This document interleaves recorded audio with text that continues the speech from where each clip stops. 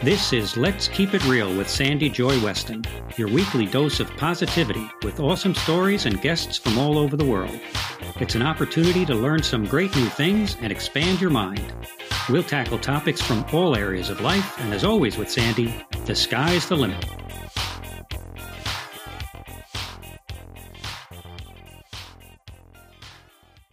Well, hello, my Let's Keep It Real people. I'm so excited that I can be here with you right now. I have a special guest for you, somebody that I actually was their podcast guest. And I loved him so much. I'm like, you have to be on my podcast because it's very similar. But let me tell you a little bit about Miles before I bring him on. So, he's very inspiring. I've never met him, but a lot of times when I was talking to him, I got goosebumps because he knew just the right questions to ask me, and he challenged me, which he probably doesn't even know, but he knows now. But besides that, he's done a lot with his life, and I don't even know how old he is. I'm just assuming he's a young dude. But here you go. Miles Biggs. By day, he is the director of digital marketing for a marketing agency. By night, he is a side hustle collector. The host of his own podcast, which I love, Relish the Journey, a business coach, leading mastermind groups for entrepreneurs. That's a tough one, and that's a good one. He is in the process of publishing his first book, and he's set to do his first, this is a big one, TEDx talk later in 2020, date pending. He recently formed his own company, oh God, I love it, Biggs Ideas, LLC, in effort to further monetize, oh my God, this is so funny, monetize, legitimize, and streamline, say that fast, his side hustles into his own enterprise. Did I get that all right, Miles? I mean, you're challenging me there. I had some tongue twisters. I want to hire you to follow me around and just tell me how great I am all day. That was wonderful. I had to add some expression into that. What do you think? Did I do good? I dig it. You did great. So, Miles, what I like to do is before we even get to know you, I take a few questions from people, you know, when they know the subject matter and who's coming on, and I want to hit you with my first question. You ready? Okay. I'm ready. Okay. Dear Sandy, can you please ask Miles, how do you take someone who, I don't want to say, he says on quote unquote, my family thinks is lazy, but I work for other people. I've always wanted to work for myself, but I just don't know what to do first. You think Miles can help me? So this is the person asking is who's being described as lazy. That's what he said. I've been told I'm lazy. Now, he's not maybe, but he said, I've been told I'm lazy by my parents. Sure. And what if I'm reading into it, let's just, because we don't know this person and we're going to keep him anonymous, is that he has a job. He's always wanted to work for himself. He keeps saying he's going to work for himself. His parents keep telling him he lives at home, that he's lazy and that he should, just do it.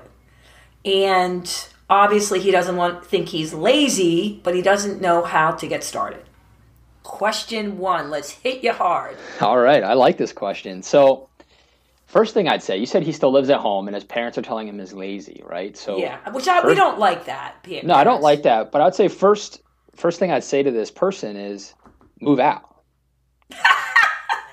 because oh my God, that's a hoot. You're right. You got to move out. They're your parents and you love them and they love you, and your relationship will be better when you're not living under their roof anymore. Right. So we're going to just put this down. Wait a minute. Instead of Dear Abby, Dear Miles. Okay. All right. So Dear Miles says, get your own place. Jimbo.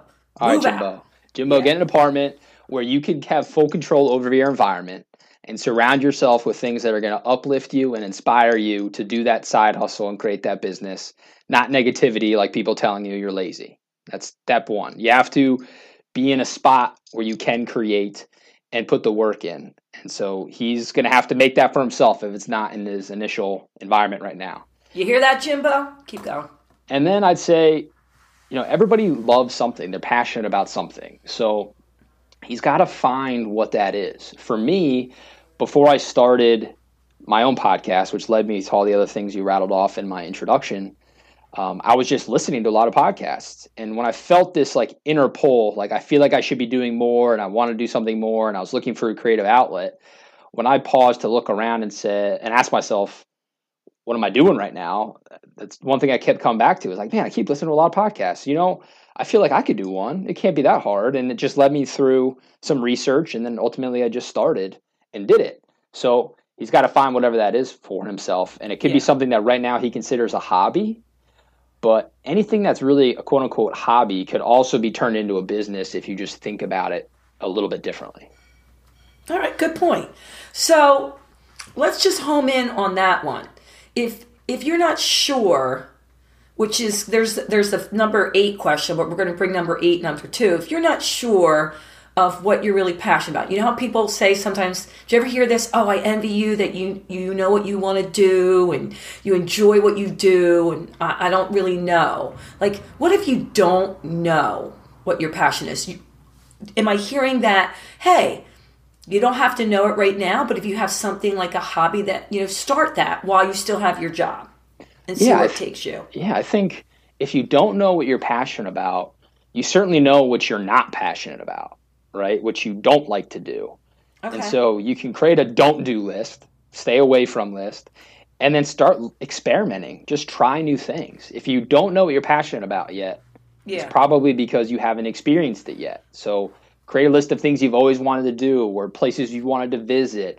Sometimes we have to get outside of our daily routines and our little bubbles to go out and experience the world, meet new people, have conversations, and that's going to trigger something, a new thought that we can pursue then to turn into business. Well, you have Jimbo moving hobby. Out of his house, so he's going to have a lot of insurance. He's going to figure out a lot of stuff. Yeah. So, yeah. Yeah.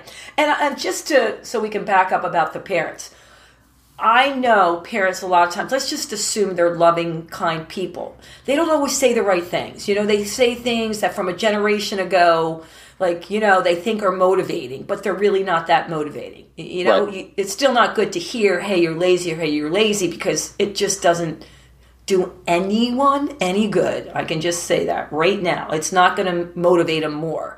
But that's all they know how to say. They don't know what else to do, right? Right. Or that's how they were motivated when they were his age. Yeah. That's all they needed. That's what his parents did, and they don't, and that's what they're doing. Okay. So now, Miles, tell us a little bit about you. When we're rattling off all the things you've done, have you always been a self-starter? Like when you were a kid, were you always that kid? I guess. I never thought of it that way, but my parents, I can credit them with this. They always made sure I was not bored. I was always in a lot of activities. And so I got used to being very busy and managing my time and getting it all done. So when people ask me, oh man, how do you do all those things and still have a life?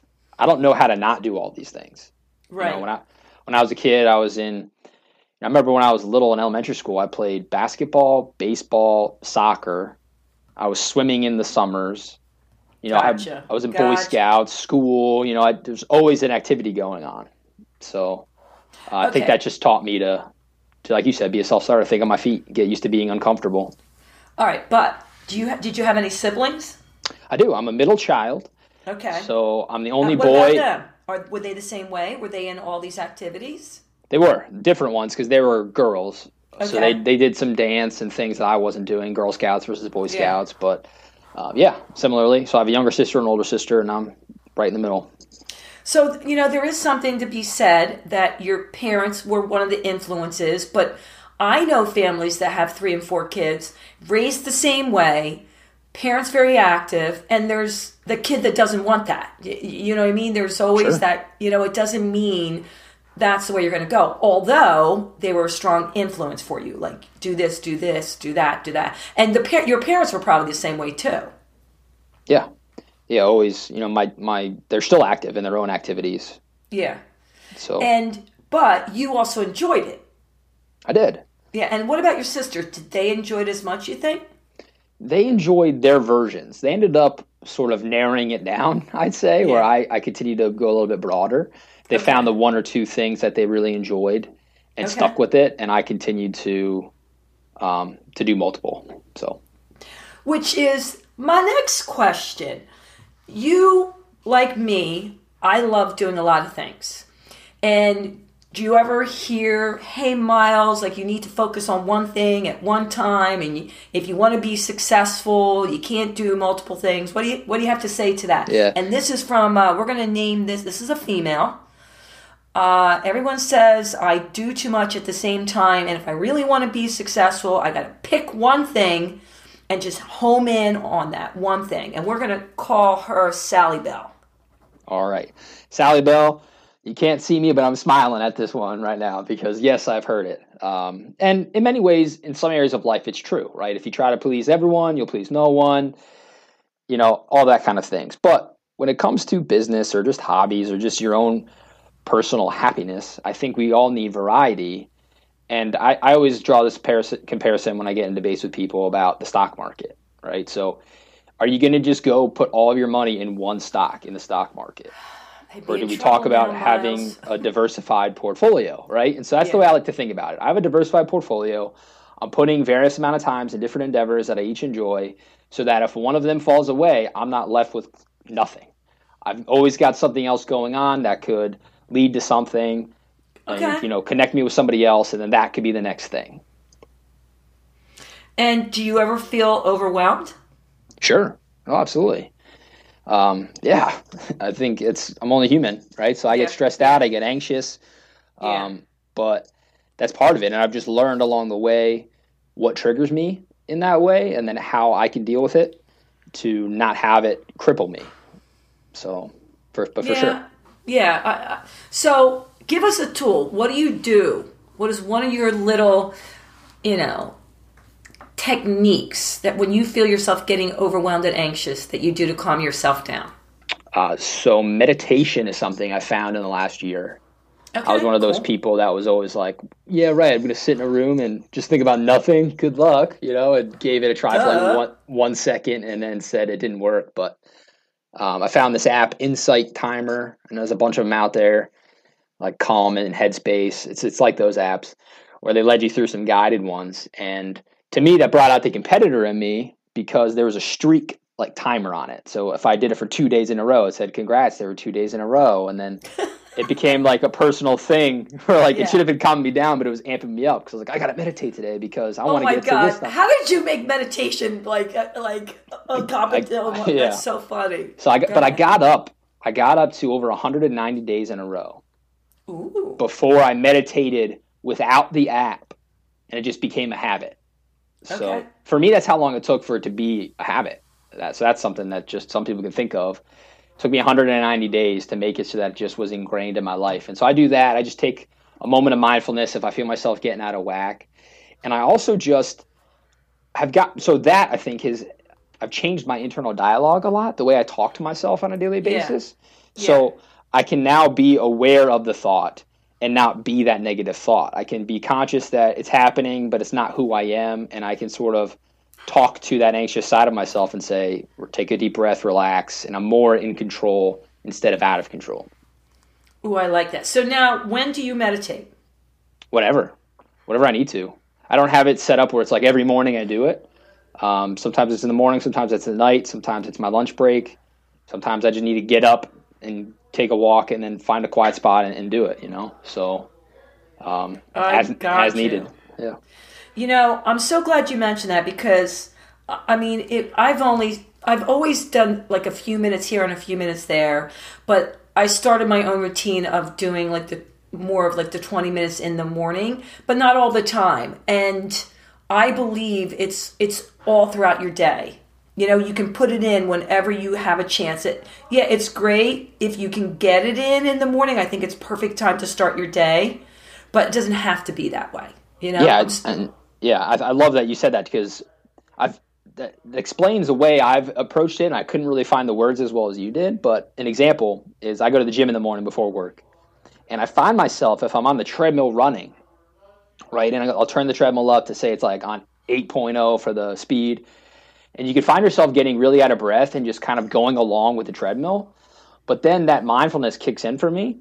And if I'm sprinting and I focus on counting my breath to like a 3 or 4 count, and then get really purposeful about my thought of my breath and my awareness of my body, I can go from feeling exhausted running at 8 to like feeling like I'm jogging and I'm in control of that fast moving treadmill. Yeah. And I think that's a great metaphor for life in general, as that treadmill that can kind of whisk you away. And it feels like it's more out of control than it is. But when you get purposeful about it and you're aware of it, you can make the conscious decision of where you place your feet and where you're going and if you're out of breath or not.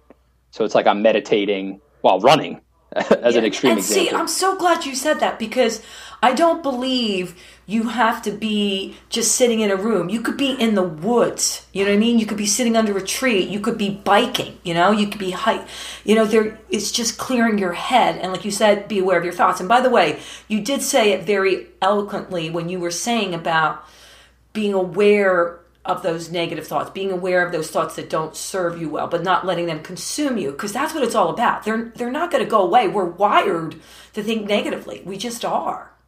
Yeah, it's fight or flight. It's survival. It's our brain. Yeah. Our brain's only job is to keep us alive. Yeah. And so that's what it's trying to do. And it's just sort of in many ways not made for our modern world. And that's where the anxiety kicks in. Isn't it weird how like it hasn't changed that much? Like I was just on, like we were talking about people that are like brain specialists, but I was talking to another individual and she was saying the same thing. Like when you study the brain, there is going to be way more negative thoughts. I don't care how happy-go-lucky you are. That just is whack to me. Yeah, it's crazy. And I've talked to a few people, like you said, brain specialists, and I've read some books. I find it fascinating too. And to me, it's weird because it could also make you think, are we more advanced than we're supposed to be, right? Like we're more modern than our brain was originally intended for, and so it's like a negative side effect, you know. But yeah, I never thought of it that way. Yeah, we're too modern. I don't know. Maybe we just haven't caught up to it. Yeah. Maybe. All right, so. Of all this might be a tricky question for you, but of all the things that you're doing right now, Miles, what is your favorite thing? Do you have a favorite thing? Yes, favorite thing. We didn't list it in the intro, but is being a dad. I have a 2-year-old. He just turned 2 in a couple months as we record this, and that is my favorite side hustle. Doesn't have to make it into the intros, but that keeps me grounded. No, it should make it into the intro. It should. Yeah. But that keeps me grounded. Whenever I get stressed out or I feel like I'm sucking at something and I should be farther ahead. Yeah. You know, a child's love is truly unconditional love, right? It's like he just loves seeing me when I come home. He runs with his arms out. He giggles. It's like the best sound in the world. So isn't that crazy? It's amazing. It really is amazing. It gives you a whole new perspective on life. And for me, it's given me a new perspective on why I'm doing all of these things. So we mentioned forming my company and trying to streamline what I've been experimenting with into something that's more consistent, because really that's what legacy is all about. I'm building something that he could step into one day if he so chooses. And I think that's a really cool thing. Yeah. And no matter what, whether he wants to do it or not, you're showing him how you lived, your life with passion and just putting it all out there, which, what a great example to set, right? I was thinking of that. We were talking about,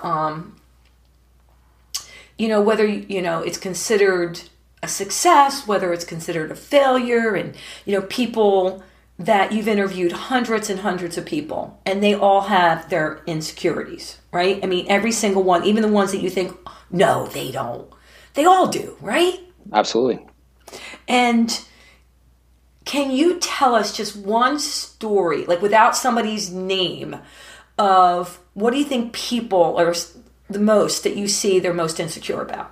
Is it failure? Are they afraid of failure, or are they afraid of people not liking what they put out there? What do you think is the most prevalent? Yeah, it's a great question. I think it's a mix of all of that, and I think it could be rolled up into the idea that we're always waiting for the other shoe to drop, in our own way. Like we're worried on ourselves that we're not good enough. I think a lot of times when you talk to someone who's successful, the world will tell them they're successful. Everyone's, showering them with praise.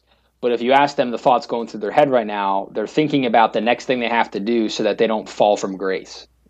So I think that's where the self-consciousness comes in. It's like, they like me now, but will they always like me? I need to keep doing this so that I can keep having this level of success I'm having. Or we always see there's always someone that's more successful than we are. And so we're like, yeah, this is great that I have this, but I want that. And so I think that's where insecurities come into play, when we focus on what we don't have or what we could lose rather than what we do have. Good point. And how about even, let's take it a little bit more esoteric, a little more spiritual and deep. Don't you think that, especially like now, we were talking about how some people have more time, they're working from home, and you have this opportunity to work on, for lack of better word, self-growth, things that maybe you didn't think about that you can do right now. Don't you think one of the biggest things should be that you care more about what you think than others think? Because then it doesn't matter. I mean, yeah, you're always going to care what people think, but don't you think that pure love, that pure joy comes from when you feel worthy, no matter what people think of you? Absolutely. And I just think society's not set up for that right now. I think if you think back, like way back. Why not, Miles? Well, think about like Thomas Edison or even Galileo or Albert Einstein, right? When these guys had an idea that they could just think to themselves and they knew was brilliant, that's all they needed. Now, someone had the ability to tweet out the theory of relativity back in the day when he first thought up of it, and then 5 internet trolls told him he was an idiot and it would never happen, he probably wouldn't have taken it to fruition, and his self-talk would have been a lot different. I think really society just places so much more value on the likes and retweets and followers. That external validation is what we're all sort of trained to focus on, rather than that internal, being okay with ourselves is enough. Okay, so Miles, quick question, because it doesn't matter. How old are you? Or do you never tell your age? It's funny. I will tell you my age now. I typically shied away from it because it used to start with a 2, and I would get a lot of people that just discounted me because of my age. I never thought of it that way. I always think of it the reverse, but... Well, I appreciate it. I thought so too, but I would get a lot of people in a corporate setting where if I didn't have my beard, I looked like 12. I have a baby face without my beard. I would just kind of get sort of patted on my head and sent on my way by some people. By the way, that's my husband. He has to have a beard because he used to look so young. They didn't take him serious as a lawyer when he'd go into court. Yeah, so a similar thing.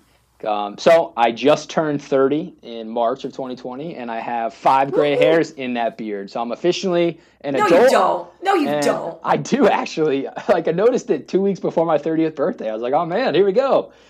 Yeah.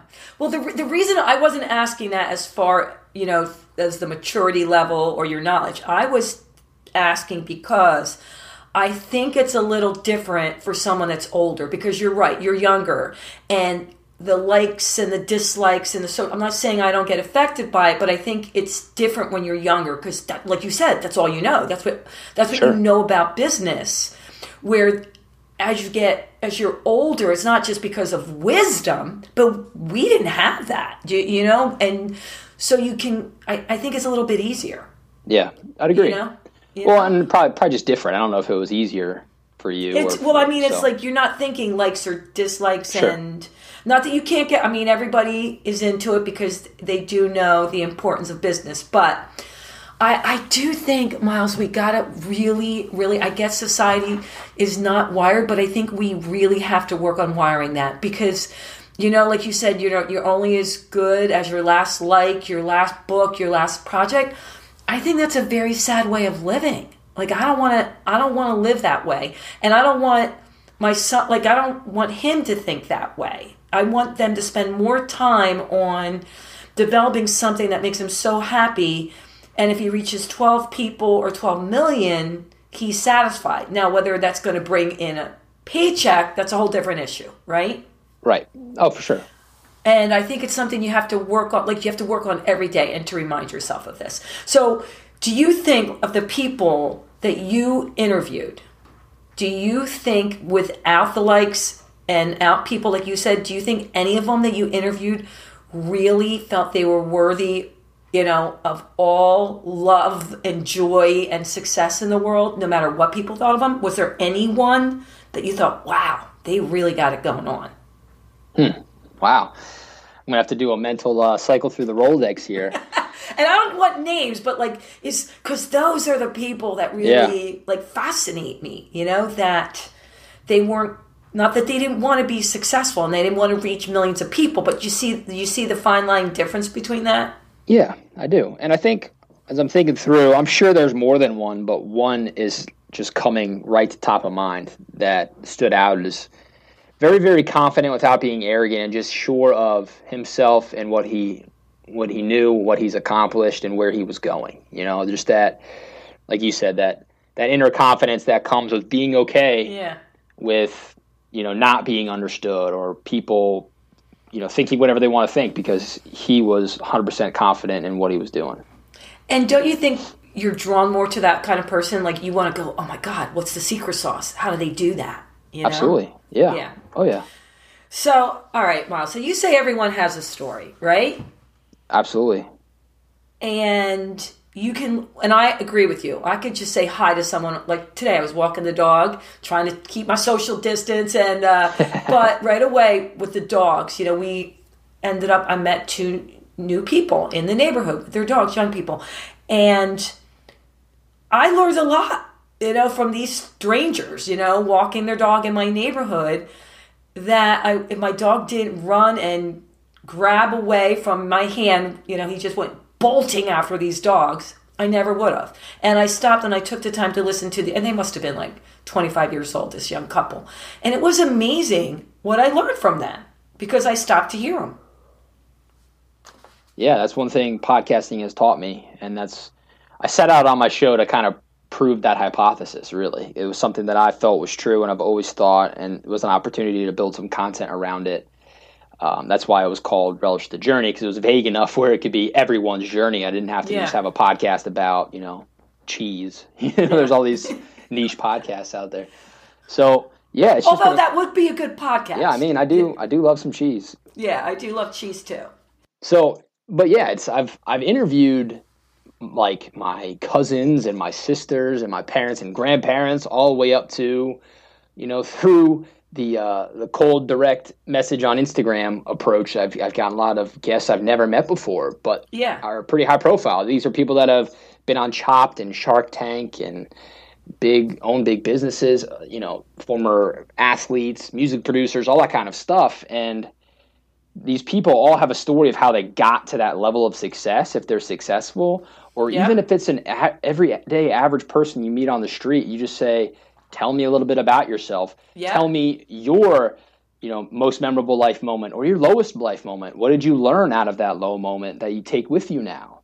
And then you just start to ask those open-ended questions. And the other thing I've learned is everybody loves talking about themselves. And so you catch them in the right mood. That we know. Yeah, and they just open up. And then if you're willing to actually hear what they have to say and listen to it, I feel like I've grown so much as a person because I can take a little nugget away from every single conversation I've had and put it into use in my own life, and it makes me a better person. Absolutely. I think the number one thing you can do for anyone is listen, right? Just listen and really focus in on them, because that's hard for people to do. I don't know about you, but sometimes even with my friends, I'll go out and I'll be like, I get if they're listening to their phone or whatever because they have little kids, but I don't know if you experience this, but everyone thinks they can multitask. I go, yeah, I'm not that smart. I can't do that. Like when I listen to you, I cannot, Wiles, by the way, text and listen to someone because I know I'm not really listening to them. Right. Maybe some people can. I can't, Well, that's another thing. Go back to the brain that science has proven you can't really. Your cognitive ability. All right, so it's not a defect in me, No, right? They call it a task switching, I think is the term they use, not multitasking, and it's not good. So science is with you on that one. Oh, woohoo! So wait, I got to write that down. Where can I look that up so I can talk to my husband and son afterwards? There you go. It's not possible. All right, anyhow. But do you know that? I mean, I don't know, do your friends do that? Like when you're out, like are they on the phone while they're talking to you, or that doesn't happen? No, some people definitely do it. It drives me crazy just because. Yeah, it drives me crazy. Yeah, I think it's disrespectful when people do that. And then it's also, to me, it's an indicator that they don't want to be in that moment where you are. They'd rather be someplace else. I didn't think of that. And that just frustrates me. But also, I think you used the phrase social distancing. That's a buzzword right now. I think it's been actively happening for a while because people are more focused on what social means in a digital space and not in the real world. Oh, that's true. That's true. You're right, because even people that aren't introverts don't really know how to interact sometimes because all they know is how to do it while on social media. And so that's another thing I love about podcasting is it's forced me to get very, very good at conversation. Yeah. And uninterrupted conversation where it's just you and another person like we're doing right now for half an hour to an hour. Yeah. And you've got to be present and passionate and high energy or it's not going to be entertaining to listen to. So it's a good skill to hone. And by the way, so many people now listen to podcasts, like everyone, which I think is awesome.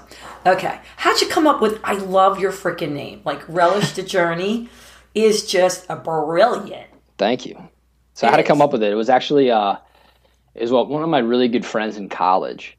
It was just like his catchphrase. Really?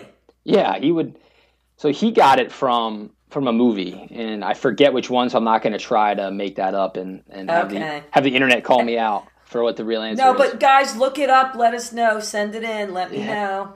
But so he would say it all the time, and he's such a free spirit and still is to this day, and he was always about going on journeys, going on adventures, relish the journey, and he actually got it. I have a couple tattoos, and after I got my first one, he wanted to get one, and I told him I'd camp out with him and wait in line on a Saturday. And that's what he ended up getting tattooed on him is Relish the Journey.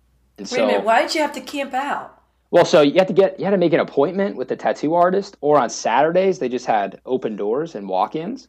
Okay. So if you camped out at like 6 a.m, by the time they opened up at noon, you could be 1 or 2 in line and actually get tattooed that day. So we just ate breakfast and sat on the street, and people watched for a bunch of hours and then got tattoos. It was cool.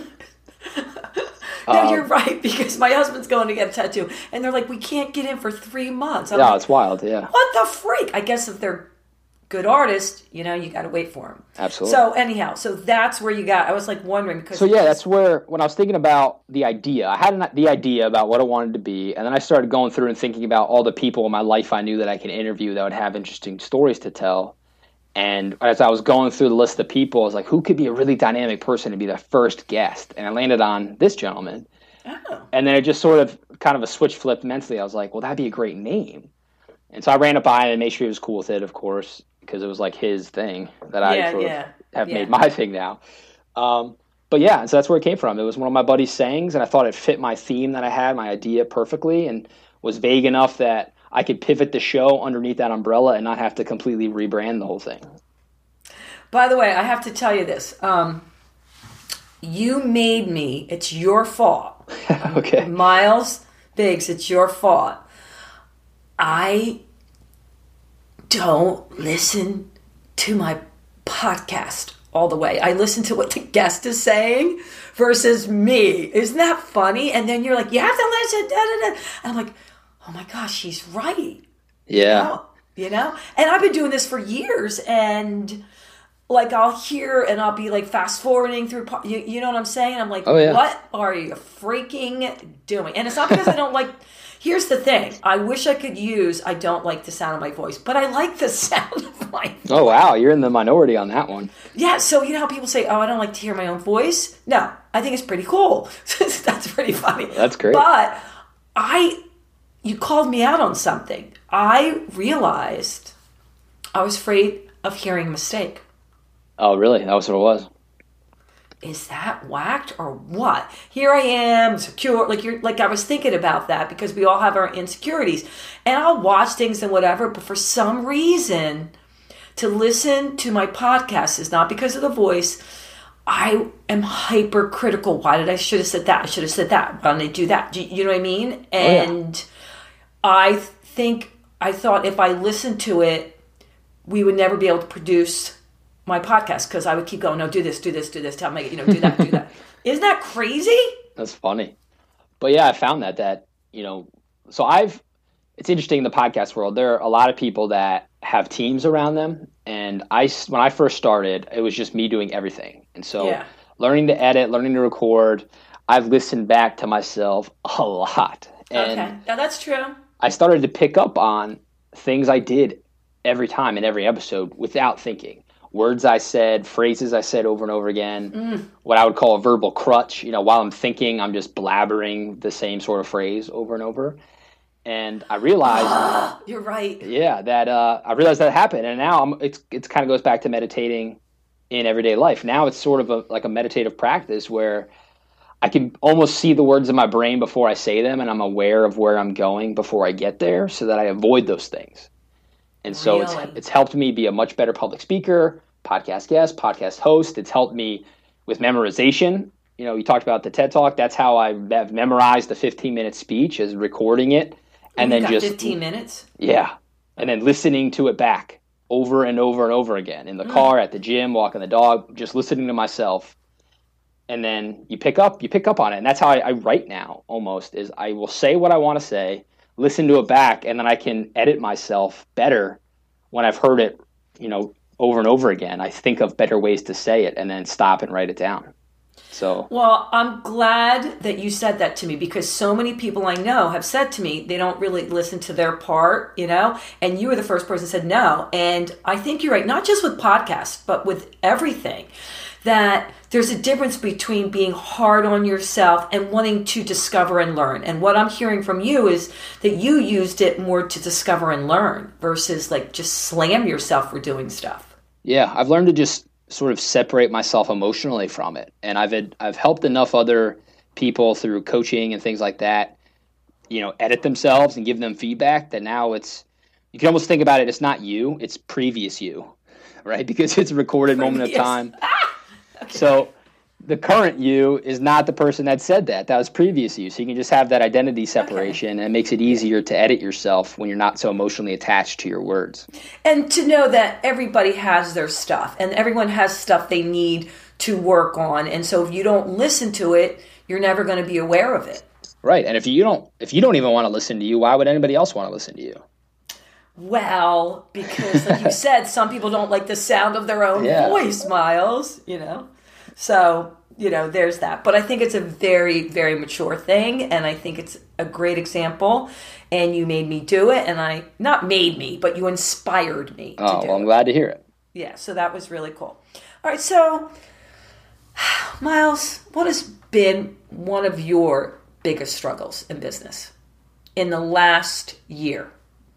Okay, yeah, this is an easy one to answer, because in the last year I went through a big career change. You mentioned in the intro that I'm a director of digital marketing for an advertising agency, marketing agency, and before that, about 9 months ago, I left the company I was with for about 10 years. I started there as an intern and worked my way all the way up to be general manager of the corporate headquarters. Wow. It was like a 400 employee operation, lots of money and revenues, and doing business in 28 states. It was a big job. Talking about age, it's why I kept the beard. I got the job at 26, 27 years old. And I thought I wanted it. I wanted to climb the ladder. I was chasing the money and the prestige, and I went from director of marketing at that company to this GM job, which oversaw marketing, but not in every day. It was more operational focused and running a business. And I got burned out, and I just didn't love it. And I got stressed out. I was having panic attacks. It was bad. Wow. I really learned, that cliche where people say, like, don't chase money, chase what you love, and money will follow, that kind of thing. You kind of shrug it off until you find yourself in the situation. And I woke up one day, I'm like, I don't love what I'm doing. It's affecting my personal health. It's like, just didn't like it. And so I quit and found another job. And I just made the decision wait a minute. Did you change. Quit before you found another job? Yeah. Wow. Yeah. So that was a leap of faith. Yeah, it was. it's a longer story. It's actually quit a couple times, and then the one time they got me to stay, and then I ended up quitting. Wait, how many times did you quit? So twice from the same company. I was like, that's a longer story. We don't need to get into that, but it's okay. Yeah. So I knew I had to do it, and I was pretty sure I had another thing waiting, and then it worked out, and all's good. But yeah. So it's been the best thing because it really forced me to hit reset on everything and find a job that more aligns with my passions and my creative pursuits and what I love doing, not just what's going to get me the highest paycheck. And so that was a hard thing to do because I have a wife and a child and a mortgage just like everybody else. And it was funny because what made me pull the trigger was having a conversation with somebody that had worked in a company for like 30 plus years,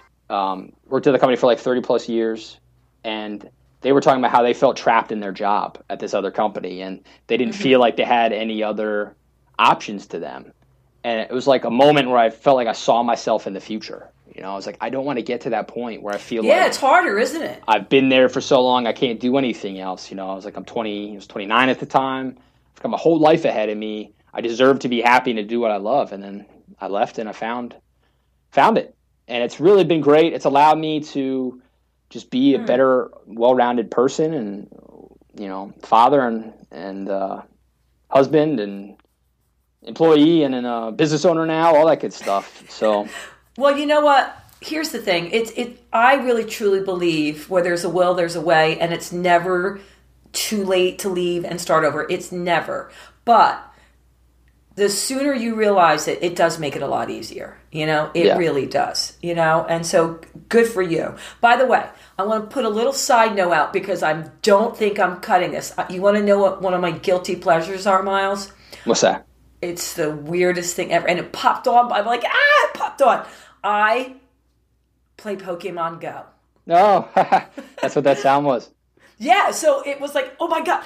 I thought I had it off, but something must have, Pokemon must have been in my house. So that's funny. It's funny. It's like I don't play games, but I love it because it's an outside thing. You know what I mean? You can walk around, be with your whatever, and getting these little creatures. Funny story there. When Pokemon Go first came out, I was playing it. And at the time, I was doing an online program with the Wharton School of Business. It was like a business certification.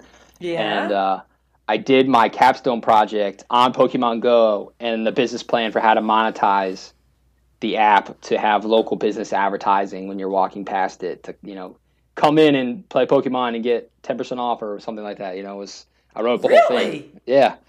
So I've also played the game. Yeah, it's a fun game. I mean, I know it's something I started like I don't even know, like maybe years ago, but then started up again 3 months, and I like it. It just makes me smile, and I know people are like, "What the freak is she doing?" Because funny story, like I'll go back and forth. Like we live near a park, so if it was not good weather, whatever, I would be in my car going, "Oh, I have to go get some Pokeballs at a Pokestop," and we just so happened like. Right down on our cul-de-sac, there's like 6 Pokestops by this park. And these young people, they came out of their house. I was driving, it was like 11 o'clock at night, and I'm going slow, and I'm catching the balls, right? Stopping, and like, whatever. And this one guy stops. He goes, "Hey," and he starts, swinging his arms back and forth. He goes, "Hi." He goes, "Can I ask you what you're doing?" I'm like, "Excuse me?" Because, well, me and my friend here, and he must have been in his 20s, like, we're wondering, like, are you the CIA? I go, what? I'm like, no. It's like, he goes, "Well, we see you going up and back and, whatever." And I said, "Do you really want me to show you what I'm doing?" He goes, "Oh my God." And he was like, "You've got to be kidding." And his friend is in the background drinking a beer, cracking up. He goes, "Oh my God." He's worried that she's CIA or something, drug enforcement. And here she's playing Pokemon. Yeah, it makes you wonder what those guys are doing. The fact that their mind goes to drug enforcement agency. Yeah, like, what are you doing? It was just hysterical. But anyhow, I thought you would enjoy that. And that's what popped on, and I was just cracking up. That's All funny. right, Miles. So let's go back into I think I know the answer to this, but what has been like the most awesome thing in the last year? One of the things that I credit with helping me get to the point where I was comfortable enough to make that jump and just get more comfortable was really, you hear people say that also cliche, like you got to find your tribe, right? Find your group of people that support you. Yeah. And so at the time also was going on, I was, have you heard of Shaper? It's a networking app. No. So you'd probably like this. It's SHAPR. It's Okay. an app. It's an app on your phone. It's kind of like Tinder, but it's for networking. You swipe left or right. So you upload your personal profile and what you're about and what you're looking for. I was on there to find podcast guests, so you could do the same. Okay. And it's SHAPR. APR, yeah. Huh. Go ahead. And so I connected with this guy on there who runs a coaching company that does mastermind groups with entrepreneurs and folks in business that are looking for accountability and to level up in their business. And so I joined and signed on for a 3-month program and then signed on for a monthly thing after that. And was in that program for about 7 months and transitioned from customer to employee. He brought me on to, be a coach with him. No freaking way. He trained me up. And so now I lead mastermind groups in the evening, which is fun. I love it. It's so inspiring to me to be along the ride for somebody's journey and to just be in a room, well, virtually, because it's all on Zoom calls, be in a virtual room with people from all over the country and to just feel like there's other crazy people out there like me. That's how I feel when I talk to people like you, right? When you make that connection with somebody, you're like, yeah, this person gets it. And I'm not just the only weird one in my small geographic region. So that was really helpful and reassuring that I was on the right path and doing my right thing. And that's led to really so many great things. The podcast has taken off. Like you mentioned, when I quit my job, I started writing a book and I finished it. It was one of those things where I've started and stopped writing different books, at all different phases of my life. So the fact that I finally have a written and edited 200-page manuscript is like so exciting for me. And I'm excited to share with the world. Exciting for everyone. Yeah. And then the TED Talk was just another thing, putting myself out there. I found it online, applied on a whim, went through the audition and got it. And that's been really crazy experience and really teaching me more about what I'm capable of and challenging me when it comes to memorizing and writing and memorizing that 15-minute talk. Yeah, because that's a totally different thing than any speaking engagement. I mean, you have to have it down to a science, man. Yeah, so it's just been crazy. And I think about where I was this time last year, and I was racked with anxiety and having panic attacks. And this year, I'm talking to you on a podcast and really feeling like I'm in my stride. So it's been crazy? Great. It is. It really is. But it's not at the same time, because the more I get into it, the more I realize that it's not crazy. It's not luck. I made an active decision to do a weird, hard thing. And then I've made decisions every day since then to continue to show up and put the work in. And that's what happens. There's no magic bullet. It's consistent. No, I get it. Consistent work. So, but yeah, it is crazy. I mean, at the end of the day, there's so much that can happen in a year. And I think that's what a lot of people just fail to realize or accept or believe, that they can do all of these things themselves, because they seem too daunting when you add them all together. But when you break it down into different pieces and small steps, you can do a lot. Yeah. Well, I think that's the biggest thing, that you're putting out there is everything like when I'm looking at it, and you should see my notes about you. They're all crazy and going in many directions. So it's kind of fun. But, like you said, I love the way you say there's no sexy answer for, for people, just start. And I think that's the best advice you can get people. Like, don't overthink it, and that was like one of your number one tips. But that's so important, because when you encourage people to do that, even if it's just a small idea, that may be the big one, the other one may be the big one, it may not, but at least they get into that mindset of starting and trying things. Right. It's all about momentum. I mean, all too often we're focused on where we want to be at the end, or when really that end could be in 5 years, but you don't get there without taking that first step. And you're going to be bad at whatever it is at first. If you're a normal person, you're probably going to be bad at podcasting or photos or videos or speaking in public, whatever it is, but you're only going to get better at it if you keep doing it. And you got to put the bad stuff out there. You got to get over that like we talked about, you got to get over listening to yourself, right? You got to get used to taking criticism, hearing no, feeling embarrassed, because the more you get those emotions in your face, the less crippling they become. And then the more you do, and then the better you get. And it's a snowball. Yeah. And, you know, like another thing that is really ringing true to me is finding your peeps, because that's really important, because on the days you just can't get there, to surround yourself with a great support group is freaking like awesome, you know, and it's incredible how much that can really help you. Absolutely. Yeah. Because there are going to be days that, you know, you just don't you have it, but when you surround yourself with like-minded people who can lift you up, I mean, there's nothing better than that. Yeah, because we're all going to have those days, and nobody can do anything alone, completely alone. So it's super important. So can you tell us anything about, is the TEDx talk a secret? Like, do they have to wait? Or is there a subject line that we're allowed to know? Or is it like, I'll have to stay tuned? So it's not a secret. It's going to be in Williamsport, Pennsylvania. The date will be announced at some point. I'm not even sure of the final date yet. They're still nailing down the venue. Yeah. But the whole overarching theme of the event is the next chapter. And so all the speakers have to fit their talk to kind of fit into that theme. And my talk is going to be called Unseen Work, Flip Your Mindset, Harness Your Invisibility, and Relish the Journey.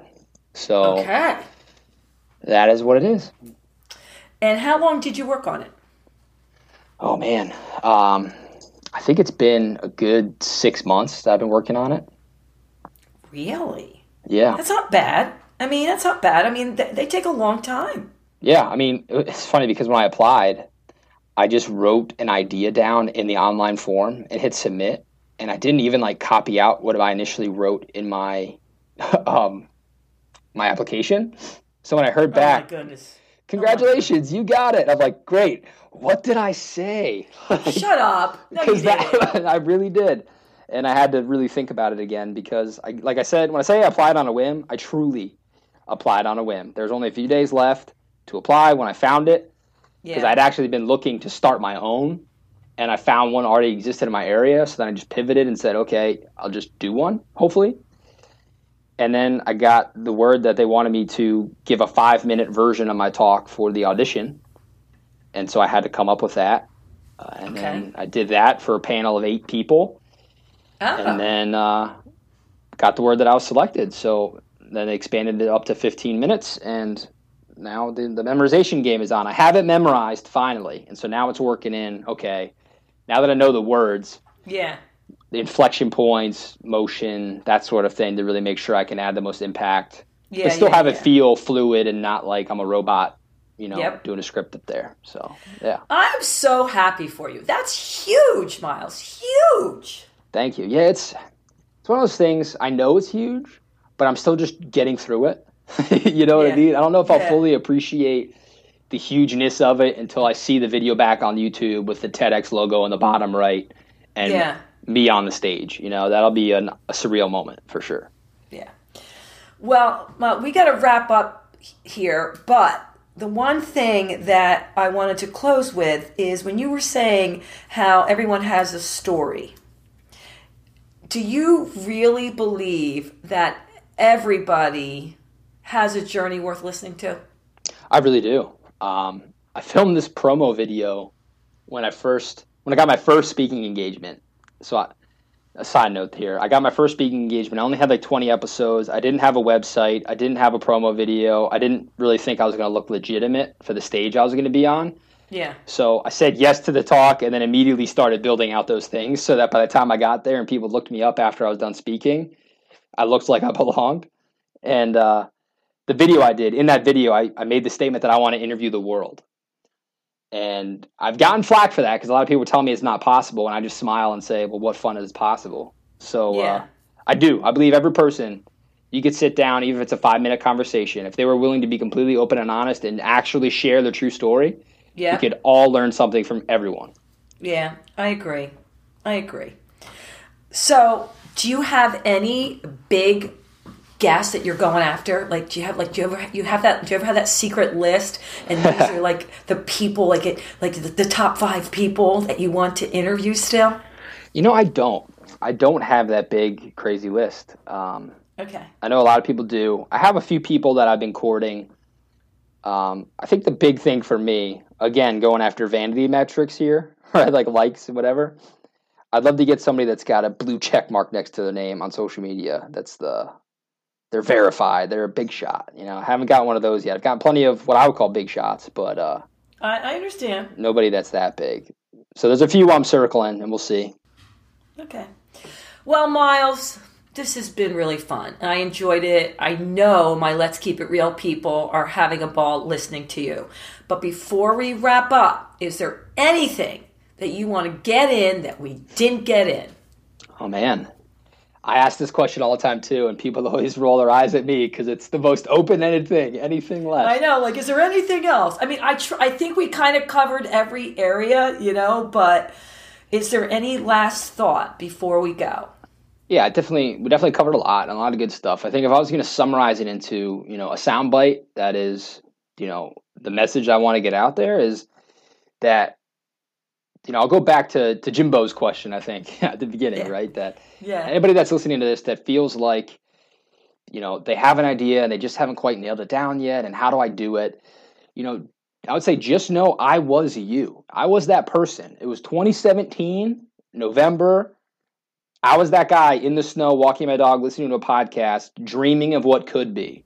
And here we are in 2020, and I'm actively doing it because I just started. And so listening to podcasts is great.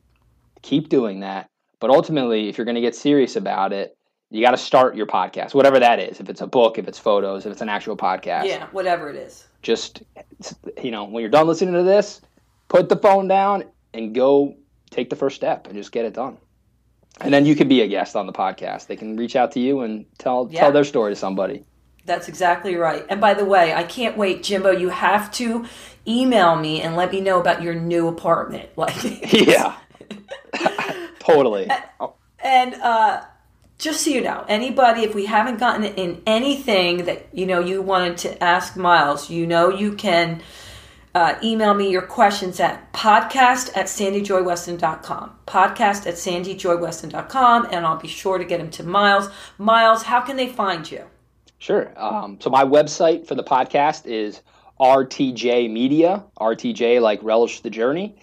And they can email me. It's Miles, MYLES, @rtjmedia.com. And on all the social media channels, it's @RTJ Podcast. We got it. All right, Miles, thank you so much. I appreciate you taking the time to hang out with us. And for my Let's Keep It Real people, you know what I'm going to say until next time. Toodles. Thanks for listening. Be sure to share and subscribe if you enjoyed the show. And remember, keep spreading the positive.